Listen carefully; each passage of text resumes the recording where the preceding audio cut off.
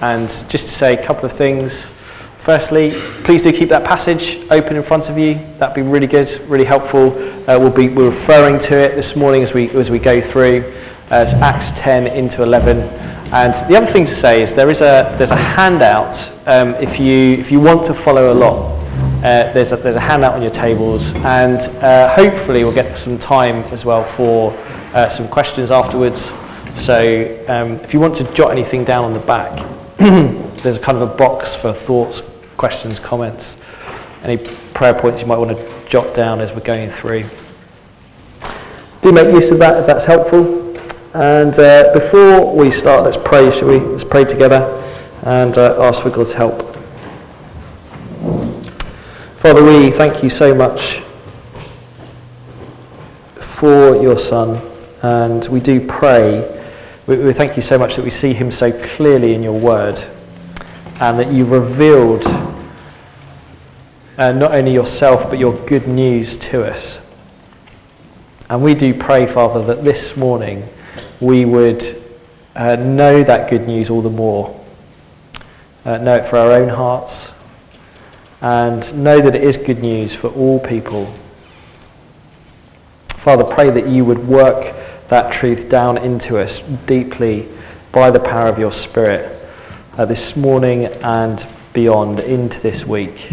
And we pray, Father, that would glorify you, and that we may see many people turning to you as a result.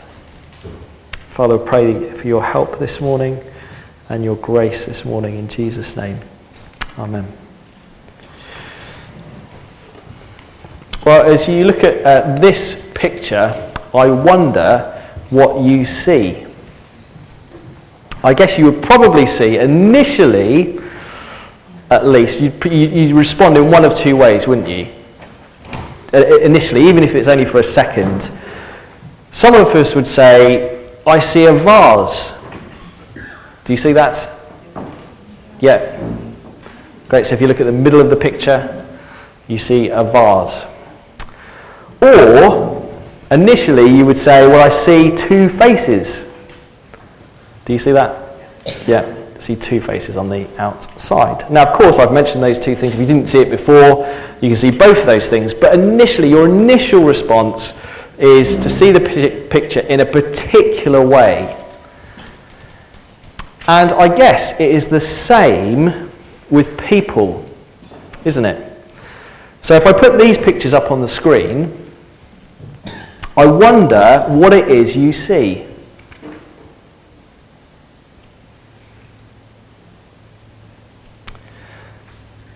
Now, I suppose initially, at the very least, we just see what we see, don't we? So at the top there we see a bunch of gypsy travellers, and they're in some film. I've got this picture from some film. This is the way they're portrayed in that film, and I guess that's fairly close to our view of them, isn't it? So they're people who kind of move from place to place, pretty much under their own law, doing pretty much what they want to do, troublesome at times, unwelcome often. So I don't know if you're aware of this, but just this week we seemed in Cambourne to have a group of travellers kind of move in and move around Cambourne. And from some of the conversations that I was having in the school playground from the school run, they were fairly unwelcome. Nobody really wanted them here. Then we have a homeless person. I guess if you were to go into Cambridge, you would see that. That's a fairly common sight. Okay, so people who we see often, we might, I don't know, you might give them some money, you might give them some food, but we probably haven't had these people around for Sunday lunch, I should imagine. And then at the bottom, we have a lady called Nellie, and you may have seen her recently on TV. And she is called, or she's labelled, the snake skin lady. That's because her skin grows kind of 10 times the rate of other people. So she has this kind of really thick skin, that's why she looks like she does. Now there's been some recent publicity about her because the few people that have her condition don't live very long. it kind of restricts your breathing, and you die at a young age. But she is now 33, she just turned 33, and so she's the longest surviving sufferer with this particular condition. Now, amongst the publicity about her, this headline in an article I read said, "She wants you to know that she's just like anybody else." Now, of course, the implication is that's not how we see her, is it? If we were to pass her in the street, or if she was to approach us, we would perhaps find it a little uncomfortable. We wouldn't quite know what to say or kind of do, because her difference is so glaringly obvious. And we would perhaps then treat her differently. The same with a homeless person. And the same with gypsy travellers, I guess. What we see is their differences. That's initially at least what we see, isn't it? And yet, just like this picture I showed you, there is a different way to see them. Okay, there's a different way to see these people. See, on one hand, we look at these pictures and we see what we all see. We see people who obviously look very different. But to look at this differently, okay, to look at this through a Bible lens, if we were to do that, what would we see? Well, the Bible would tell us we see people in need of the gospel. And we see people who can receive the gospel. So there are people who are very, very different, but they're people who need the gospel. They're people who are very, very different, but they're people who can receive the gospel and who can know salvation just like we do. Now, we know this because as we've been singing and praying this morning, the gospel is for all people. The gospel is for all people. That is the big point of today's passage. The gospel is for all people. And we see this really clearly in Acts chapter 10 and 11 with a man called Cornelius and his kind of relatives and close friends. And the thing about these people is they are different. Okay, so Cornelius and his companions, they are Gentiles. So they are from outside the Jewish nation. Okay, and that difference, the fact that they were Gentiles, they were not Jews, meant they were hated. The Jewish people looked down on them. They wouldn't associate with them. They were so different that there was this kind of big barrier between the Jews and them. And yet, what we see in this passage is they hear the gospel and they receive the gospel.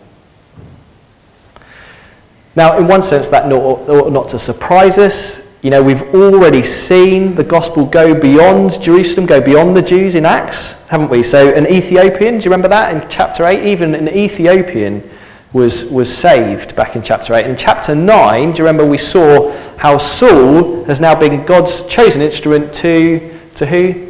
To the Gentiles. And so the gospel is already in Acts, before we get to chapter 10, is spreading to this group of people. But what we see happening here is that for the very first time, it's very, very public.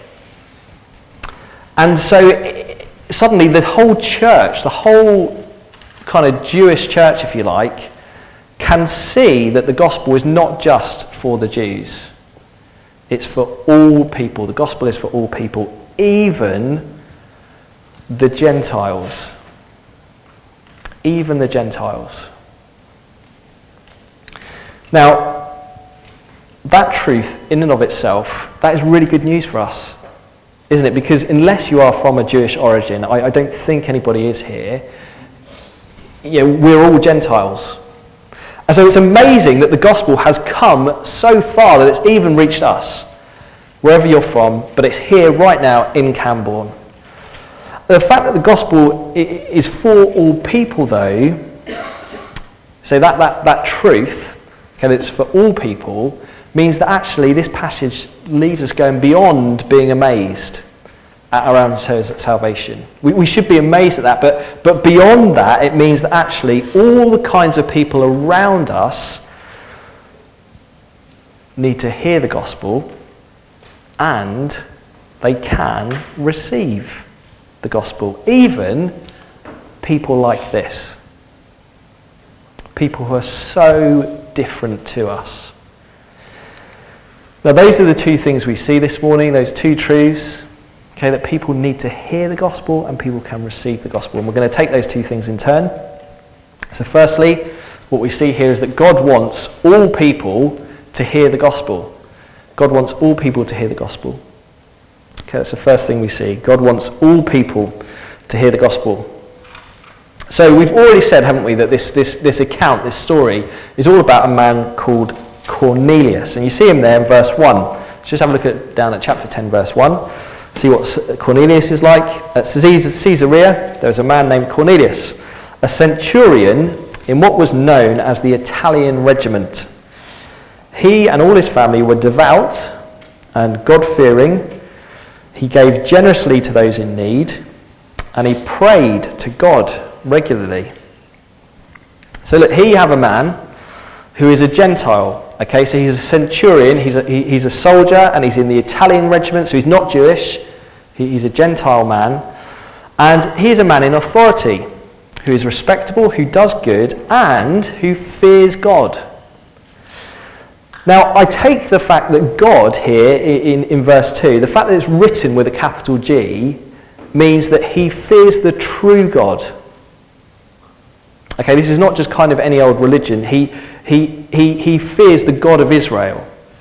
Now, we don't know how that is. We're not told how that's come to be. He may have been told about the true God. He may have read the Old Testament for himself, like the Ethiopian in chapter 8. We're not sure. Either way, God wants Cornelius to know more, to hear more about him. So what happens is in verse 3 onwards, an angel of God comes and appears to Cornelius. And he says to Cornelius, look, I want you to go and get Peter, an apostle, from a place called Joppa. So Cornelius, fearing God, does what he's told. He sends some servants, and what they do is they go from Caesarea to Joppa. It's down, if you look at it on the map, it's down the coast. Okay, so they have this kind of long coastal walk. And they go to this place called Joppa where they know a man called Peter is staying. And it's clear, isn't it, that God wants Cornelius to meet Peter. He wants Peter to come back and meet with Cornelius. But whilst these people are on their way to go and get Peter, who's kind of relaxing at this house called, a man called Simon, he also has a vision. Verse 11, we read about it. Peter has this strange kind of sight where he's there on a roof and the heavens open and he sees this something like a sheet that comes down to earth, and it's full of all kinds of animals and reptiles and birds. And this voice says to him in verse 13, get up and kill and eat. Now you see Peter's reaction in verse 14. Let's have a look down there, chapter 10, verse 14. What is it that Peter says to this? He says, surely not, Lord. I have never eaten anything impure or unclean. Now it seems as if it seems as if Peter is going against the voice of God, but actually he's just being a really good Jew. So if you read the Old Testament, particularly books like Leviticus, okay, there was put in place these food laws that were there as a way of marking out the Jewish nation. So God's people would not eat any and every animal, just like the nations did around them. And it was a way of being distinct from the nations around them. So to just go and kill and eat animals like Peter sees in the vision, I mean, that would be making himself unclean or impure before God. It's kind of like him saying, look, God, I don't care for you anymore. I don't want to live for you. I want to be just like the nations around me. So that's why Peter says, oh, surely not. I can't do this. But the voice speaks to him a second time, to Peter, in verse 15, and says, Do you see it there, verse 15? Do not call anything impure that God has made clean. So God says it's okay. The food laws no longer apply. I call them clean. You can go and do this. Now look, if you're confused at this point, don't worry, because Peter was also confused. Verse 17 tells us he was wondering about what this vision meant. He was perplexed, literally. He was confused by what he'd seen and heard. But as he's wondering, God speaks to him again. And he tells him in verse 19 that 3 men have just arrived down from Caesarea, the place where he's staying. They're looking for him. And he's to go and meet them. And so he goes and he meets these 3 men. And he says to them, look, why have you come here? And you see their reply in verse 22. The men replied, we have come from Cornelius the centurion. He is a righteous and God-fearing man who is respected by all the Jewish people. A holy angel told him to ask you to come to his house so that he could hear what you have to say. You see, God wants Cornelius and his Gentile friends to hear something. Now, Peter gets this. So he gets up and he goes. He willingly goes. And they travel back up the coast to Caesarea, where Cornelius is. And Cornelius is kind of so excited at the prospect of Peter coming that what he's done is he's gathered his house full of his relatives and his friends, and they're all there. And as Peter walks into this house full of Gentile people, he suddenly gets his vision. He suddenly realizes what this was all about. Have a look at verse 28. He said to them, look, you are well aware that it's against our law for a Jew to associate with or visit a Gentile.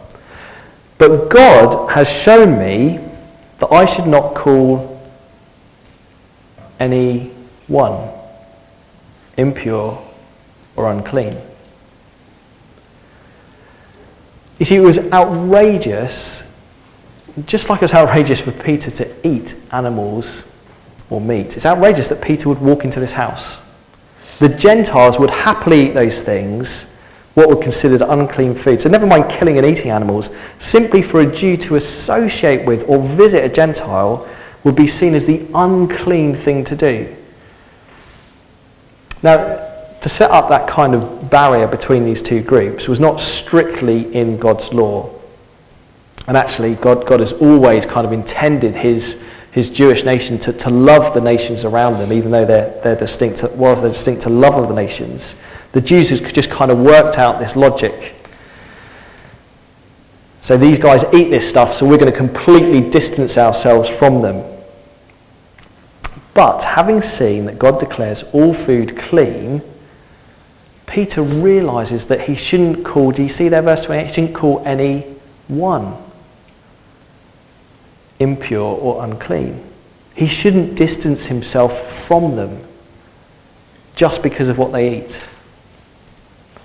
You see, God wants Peter to be there. And he wants these Gentiles to hear something. With Peter standing there, Cornelius tells him again how an angel of God appeared and sent for Peter. And he concludes in verse 33. Have a look there. So I sent you for immediately, and it was good of you to come. Now we're all here in the presence of God to do what? To listen to everything the Lord has commanded you to tell us. God wants these people, these Gentile people, to hear something. And what he wants them to hear is the gospel. So Peter acknowledges that Cornelius fears God, even lives in a consistent way, an acceptable way before God, but he is a man who still needs the gospel. And so he tells him the story of Jesus Christ. And let me read it to you from verse 36. Have a look down there. This is what Peter says to him. This is what they need to hear. Okay, verse 36, you know the message God sent to the people of Israel, announcing the good news of peace through Jesus Christ, who is Lord of all. You know what has happened throughout the province of Judea, beginning with Galilee after the baptism that John preached, how God anointed Jesus of Nazareth with the Holy Spirit and power, and how he went around doing good and healing all who were under the power of the devil, because God was with him. We are witnesses of everything he did in the country of the Jews and in Jerusalem. They killed him by hanging him on a cross. But God raised him from the dead. And on the third day he caused him to be seen. He's not seen by all people, but by witnesses from God, by witnesses whom God had already chosen, by us who ate and drank with him after he rose from the dead. And he commanded us to preach to the people and to testify that he is the one whom God appointed as judge of the living and the dead. All the prophets testify about him. And everyone who believes in him receives forgiveness of sins through his name. See, Peter tells them the gospel. He tells the Gentiles the gospel. That Jesus lived a perfect life. That he died under the judgment of God. But he rose again. And everyone who believes in him has their sins forgiven, has peace with God. That's what Peter was sent there for. That's what God wants these Gentiles to hear. The good news of Jesus. And so, in a very clear way here, the gospel is now breaking new ground beyond the Jewish nation. And from here it will continue to do so to all kinds of people, even the Gentiles. Now what's exciting about that is that there was such a clear and sharp divide between these two groups of people. You see it here, don't you? That Cornelius clearly was a respected man who lives with integrity, who's in a position of authority, and yet Peter, before he had the vision, would not have associated with him. To Peter, he was considered disgusting, unclean. He would have nothing to do with him. He may have even hated him.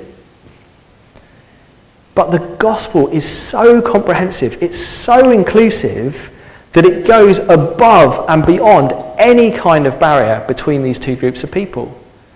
And you see that, don't you, emphasised in Peter's telling of the gospel. What does he say? Verse 36, he says, Jesus is Lord of all. Verse 42, Jesus is the judge of the living and the dead. He's the judge of all people. Verse 43, everyone who believes in him. Jesus is the saviour of all.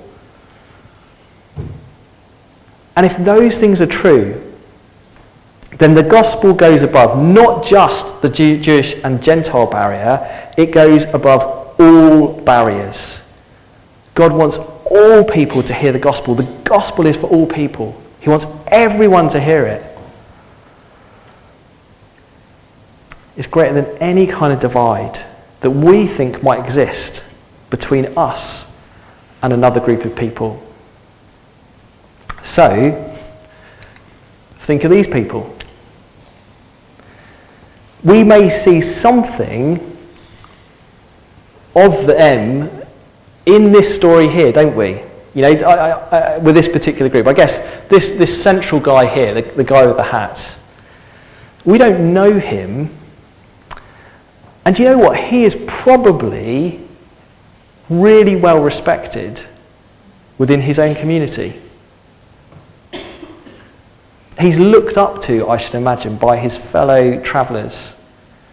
But to us, he looks disgusting. He looks like trouble. In fact, they all do in this picture, don't they? They carry this kind of stigma around with them. They may even break the law. And what it does is it creates this divide between us and them. So we don't particularly want to associate with them. But God does. God wants them to hear the gospel.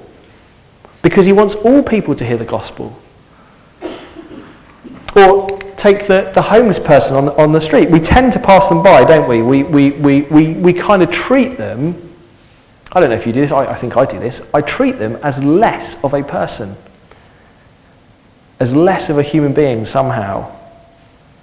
And, you know, I get that they may have got themselves into this position by themselves. I get that if you were to give them money, they may use that really unwisely. But do you know what? That person is a person, and despite their difference, they need to hear the gospel, and God wants them to hear the gospel. And so what are we to do? Well, go around, put on some gospel glasses. See differently.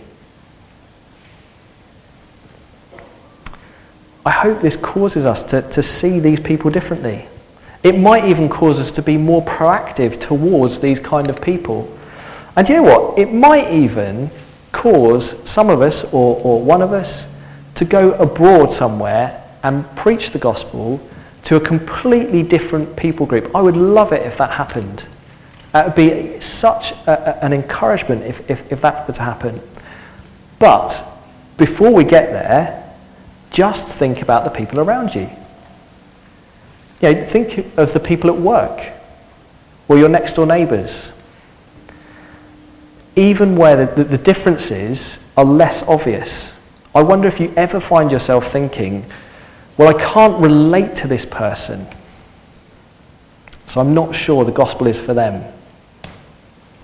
Or I find this person really difficult to work with, so I'm not going to bother sharing the gospel with them. Well, this person is just not like me, so the gospel's for me but not for them. You know, we need to see those people differently, don't we? We need to see them as people who God wants to hear the gospel. God wants all people to hear the gospel. Now, look, for us to know that, we don't need a vision like Peter. I don't think we should expect a vision like Peter for us to actually go and do that. We have it written for us here. We have it in God's word. Yeah, God wants all people to hear the gospel, and so we must see them differently. We must kind of put on our gospel glasses, see people differently, and tell them the gospel, because God wants all people to hear the gospel. And what will happen? What will happen as you do that? Well, some people might reject you, but here's the amazing truth. For those who receive the gospel, God will save them. All those who receive the gospel will be saved. That's the second thing we see this morning. Second and last thing this morning. God saves all people who receive the gospel. God saves all people who receive the gospel. So Peter has told Cornelius and his friends the gospel, and we see the effects of it in verse 44. Just have a look down there. While Peter is still speaking these words, the Holy Spirit came on all who heard the message. So the Holy Spirit comes and he comes on all those people who hear, and what happens is these people start praising God, and they're genuinely praising God. It's a work of the Spirit, and it's really clear for all those there to see that they have really genuinely be saved. So what they do in verse 48 is they go ahead and they baptize them. Now it's important to say that it's not just that they've heard the gospel that means that has happened. Okay, we've seen, haven't we, in the book of Acts already, lots of people hear the gospel and they reject it. And they're not saved. But for these people, it's more than simply hearing. You see in verse 1 of chapter 11. See what happens to them? The apostles and the believers throughout Judea heard that the Gentiles had not just heard the gospel, but they'd received the word of God. They received the gospel. See, that is that they accepted what they heard. That Jesus is Lord of all, that Jesus will judge them, and that they need to believe in him, his death and resurrection, for forgiveness of their sins. They received that gospel. And it's a message that saves them. That's why the Spirit comes on them. It saves them at that point. Now, what is interesting is that whilst Peter witnesses this happening, they witnesses them, they're receiving the gospel and baptizes them, the wider church, they don't react in the same way. Just have a look at verse 2. So when Peter went up to Jerusalem, the circumcised believers, that is the Jewish church, what do? In verse 2, do you see there? They criticised him. and said, "You went into the house of uncircumcised men and ate with them?" They can't believe this. He's saying, these people, you went to these people and you ate with them? Now Peter, in response, explains what has happened. He talks them through the visions. And he's trying to show them, look, God wanted this to happen. God directed this whole thing. God wanted these people to hear this. And God has saved this group of people. And he reaches a conclusion in verse 17. Just have a look down there. This is the key verse. Verse 17. He says, "So if God gave them the same gift he gave us who believed in the Lord Jesus Christ, who was I to think that I could stand in God's way?" Now when they heard this, when the rest of the church heard this, verse 18, they had no further objections and they praised God, saying, so then, even the Gentiles, God has granted repentance that leads to life, even the Gentiles. So you see, following Peter's explanation, they come to realise the gospel is not just for them as a Jewish nation, but it's a gospel that saves all people who receive it, even the Gentiles. Now that means, do you see, that is not a gospel that is, it's not just a gospel that's greater than the barrier between these two groups, it's a gospel that destroys the barrier between the two groups. It completely breaks it down. And the key to that is in verse 17, isn't it? This is the most amazing thing, I think, that leads the wider church to praising God, that in saving them, God has given them the same gift. It's the same Holy Spirit that they've received. Both Jews and Gentiles now have the same Holy Spirit. They have the same God living in them. They are at peace with the same God. So it's not that the Jews are over here and saying, yes, we know Jesus, and it's great that you guys believe in Jesus as well, but you stay over there with your Gentile community, and there'll still be this barrier between us. No, do you see, the Spirit has brought them into the same community. It's the same Spirit. They've been brought to the same God. They are one in Christ. That's what's happened. So I guess it's a bit like these guys. Did anybody know who these people are? Yeah, thanks, Jimmy. So you've got Rashford.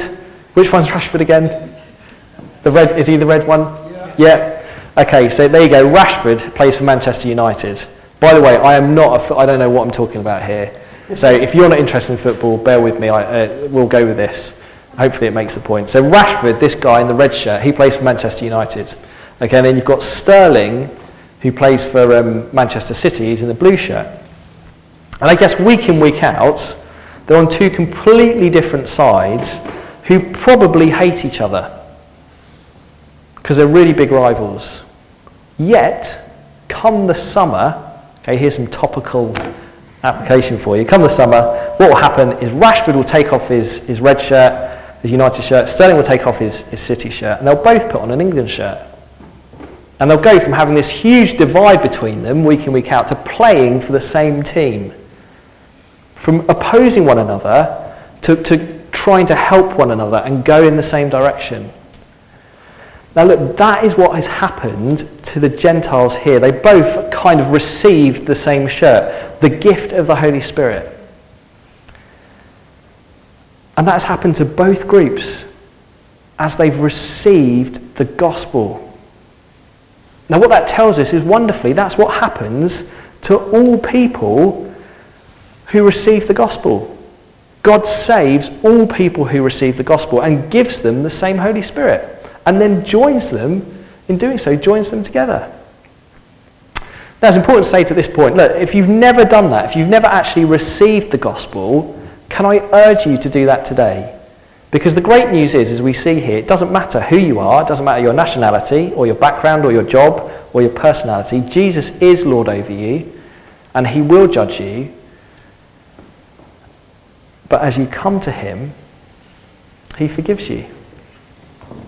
And he gives you peace with God, and he gives you his Holy Spirit. And as he gives you Holy Spirit, he puts you on the same team as every other Christian that is here. And that then is the defining point of the church, isn't it? You're part of the church if you have received the gospel. You are brought into a community, even if the community is made up of very different people. And so the big implication for us who have received the gospel, big implication for us as a church, is look, that is the basis and the reason that we love one another. So I am not to love somebody based on their qualities or what they can bring or what they look like or what they do for me or whether we have the same personality. I love somebody because they've received the same gospel that I have.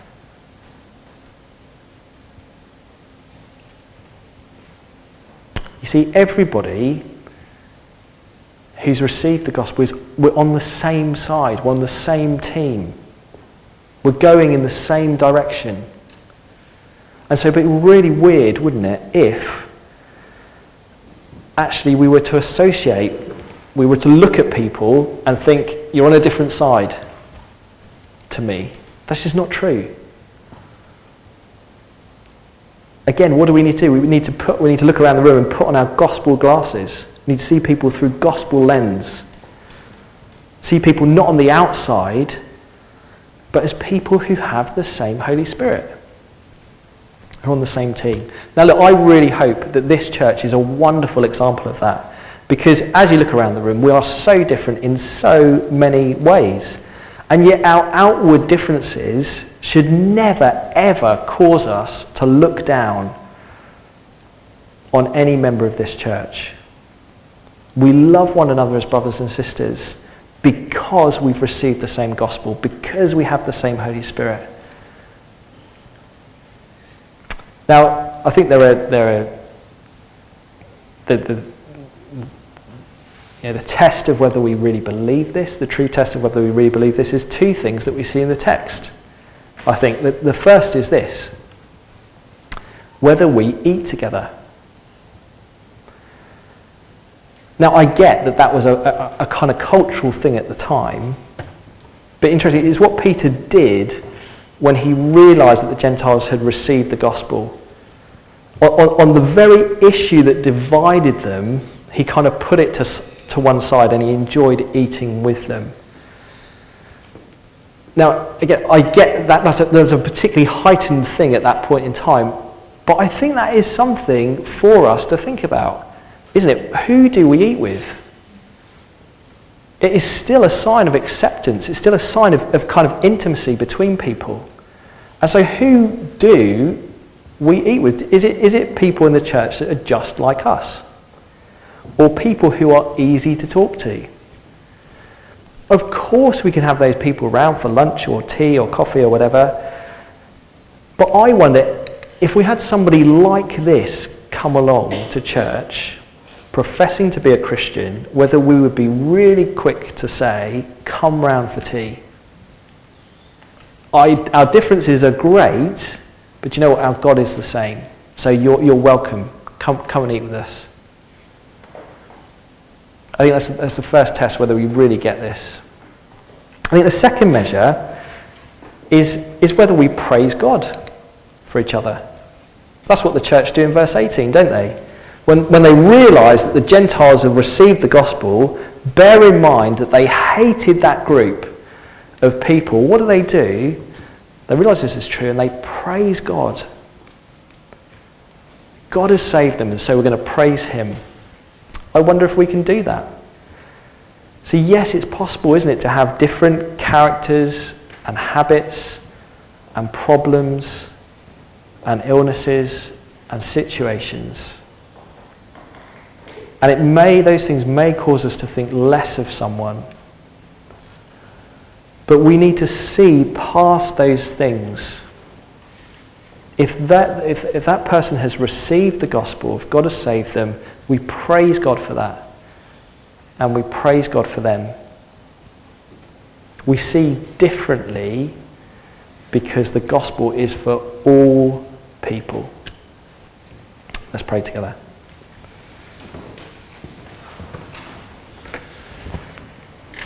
Father, we thank you so much that the gospel is for all people, and we thank you that it's for people like us, like me. We thank you that it's such an amazing thing for us to receive the gospel. We pray, Father, that as we know that truth, that it would humble us, and it would cause us to see differently. There's people who've once received the gospel ourselves, that we would see others who need to hear the gospel, that all people need to hear the gospel. And we would see those around us, those who believe the gospel, as people who are on the same side. Father, please help us to love one another well, regardless of how different we may be. Father, we thank you for our unity in Christ. We pray that we would live that out as a church for your glory. Amen. Okay, we've got 5 minutes, so let's just have perhaps a minute's discussion, and then we will have a really quick question time. So maybe talk about some of the things that that struck you, or you thought about, and then we'll open that up. Okay, so just a minute or so. Okay, sorry to interrupt you. Are there any particularly burning questions, comments, thoughts before we sing? Anything that's helpful for people to hear?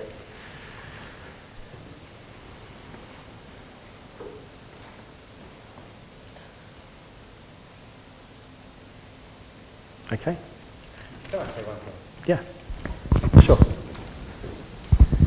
We were just saying about how we think we do judge people like that and think that things aren't for them, and I guess part of that is because we don't view ourselves rightly. Yeah. A bit like what you were saying. Yeah. If we were more amazed at how undeserved our salvation is, we wouldn't think that they didn't deserve it either. Yeah. Thanks, John. Yeah, that's very helpful. Yeah.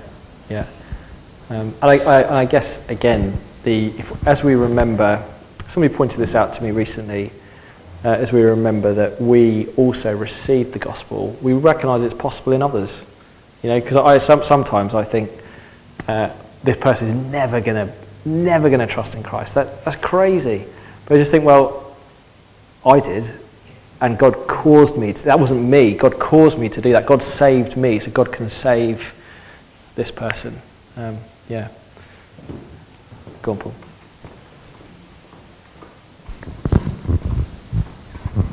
John always has very good points. So let me just try and add some jam on top of his point. I think it boils down to grace. And we were listening to someone the other day, Maureen and I. It was a guy called Paul Tripp, who you mentioned at Home Group, and he was talking about marriage and how, he's written a book called What Did You Expect? But he said in order for marriage to function, the only way that it works is that you're extending grace that you have received. Yeah. And that's a very useful idea. So if we understand the grace that God has bestowed upon us, if we understand that we are deserving of death, we are deserving of, to be crucified, to be excluded from his presence forever, and I don't know if it's torment, like some other form of torment, or if that is sufficient torment in itself, but that is what we are deserving. Yeah. But when we see that the love and that he has lavished on us, the mercy he has given us, then we, as John is saying, then we realize the magnitude of that, and we know that we are no better than anyone else. Yeah. We've received something that was never ours to begin with. Yeah. And then we would not even ask, why should this person trust to Christ? But you want to know that these are other people just like yourself.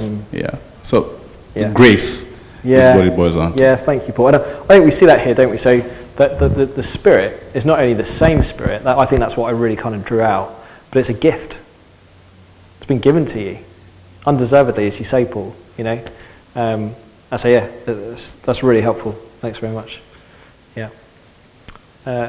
Anything else? Go on, Tim. I'm going to fire a question at you. Yeah. That if the events for Cornelius didn't happen, would any of us be here? That's a really good question. No. In one sense, no. In another sense, yes, because I think that was God. That was always God's intention. So He happened to use Cornelius, but that's a great point, though. What this passage does before we start looking out is to say, actually, this means this means we, as Gentile people, have received something that wasn't ours initially. So that's and again, that all boils down to grace, doesn't it? It's great. Yeah, thank you. Yeah. Okay, we ought to sing. Let's stand. We're going to sing this great